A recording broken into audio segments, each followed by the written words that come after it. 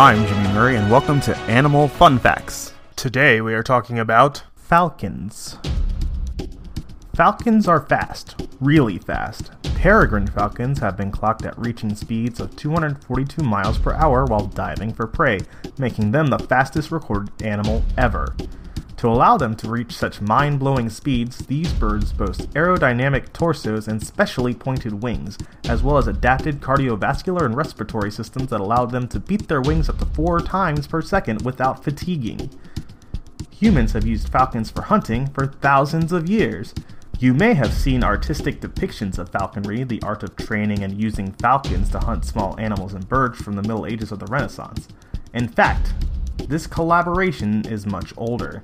Ancient artworks illustrating falconry date back at least 3,500 years to ancient Mesopotamia and Mongolia. While historically falconry was an elite and male-dominated activity, we have records of several notable women enjoying the hobby, including Queen Elizabeth I, Catherine the Great of Russia, and Mary, Queen of Scots.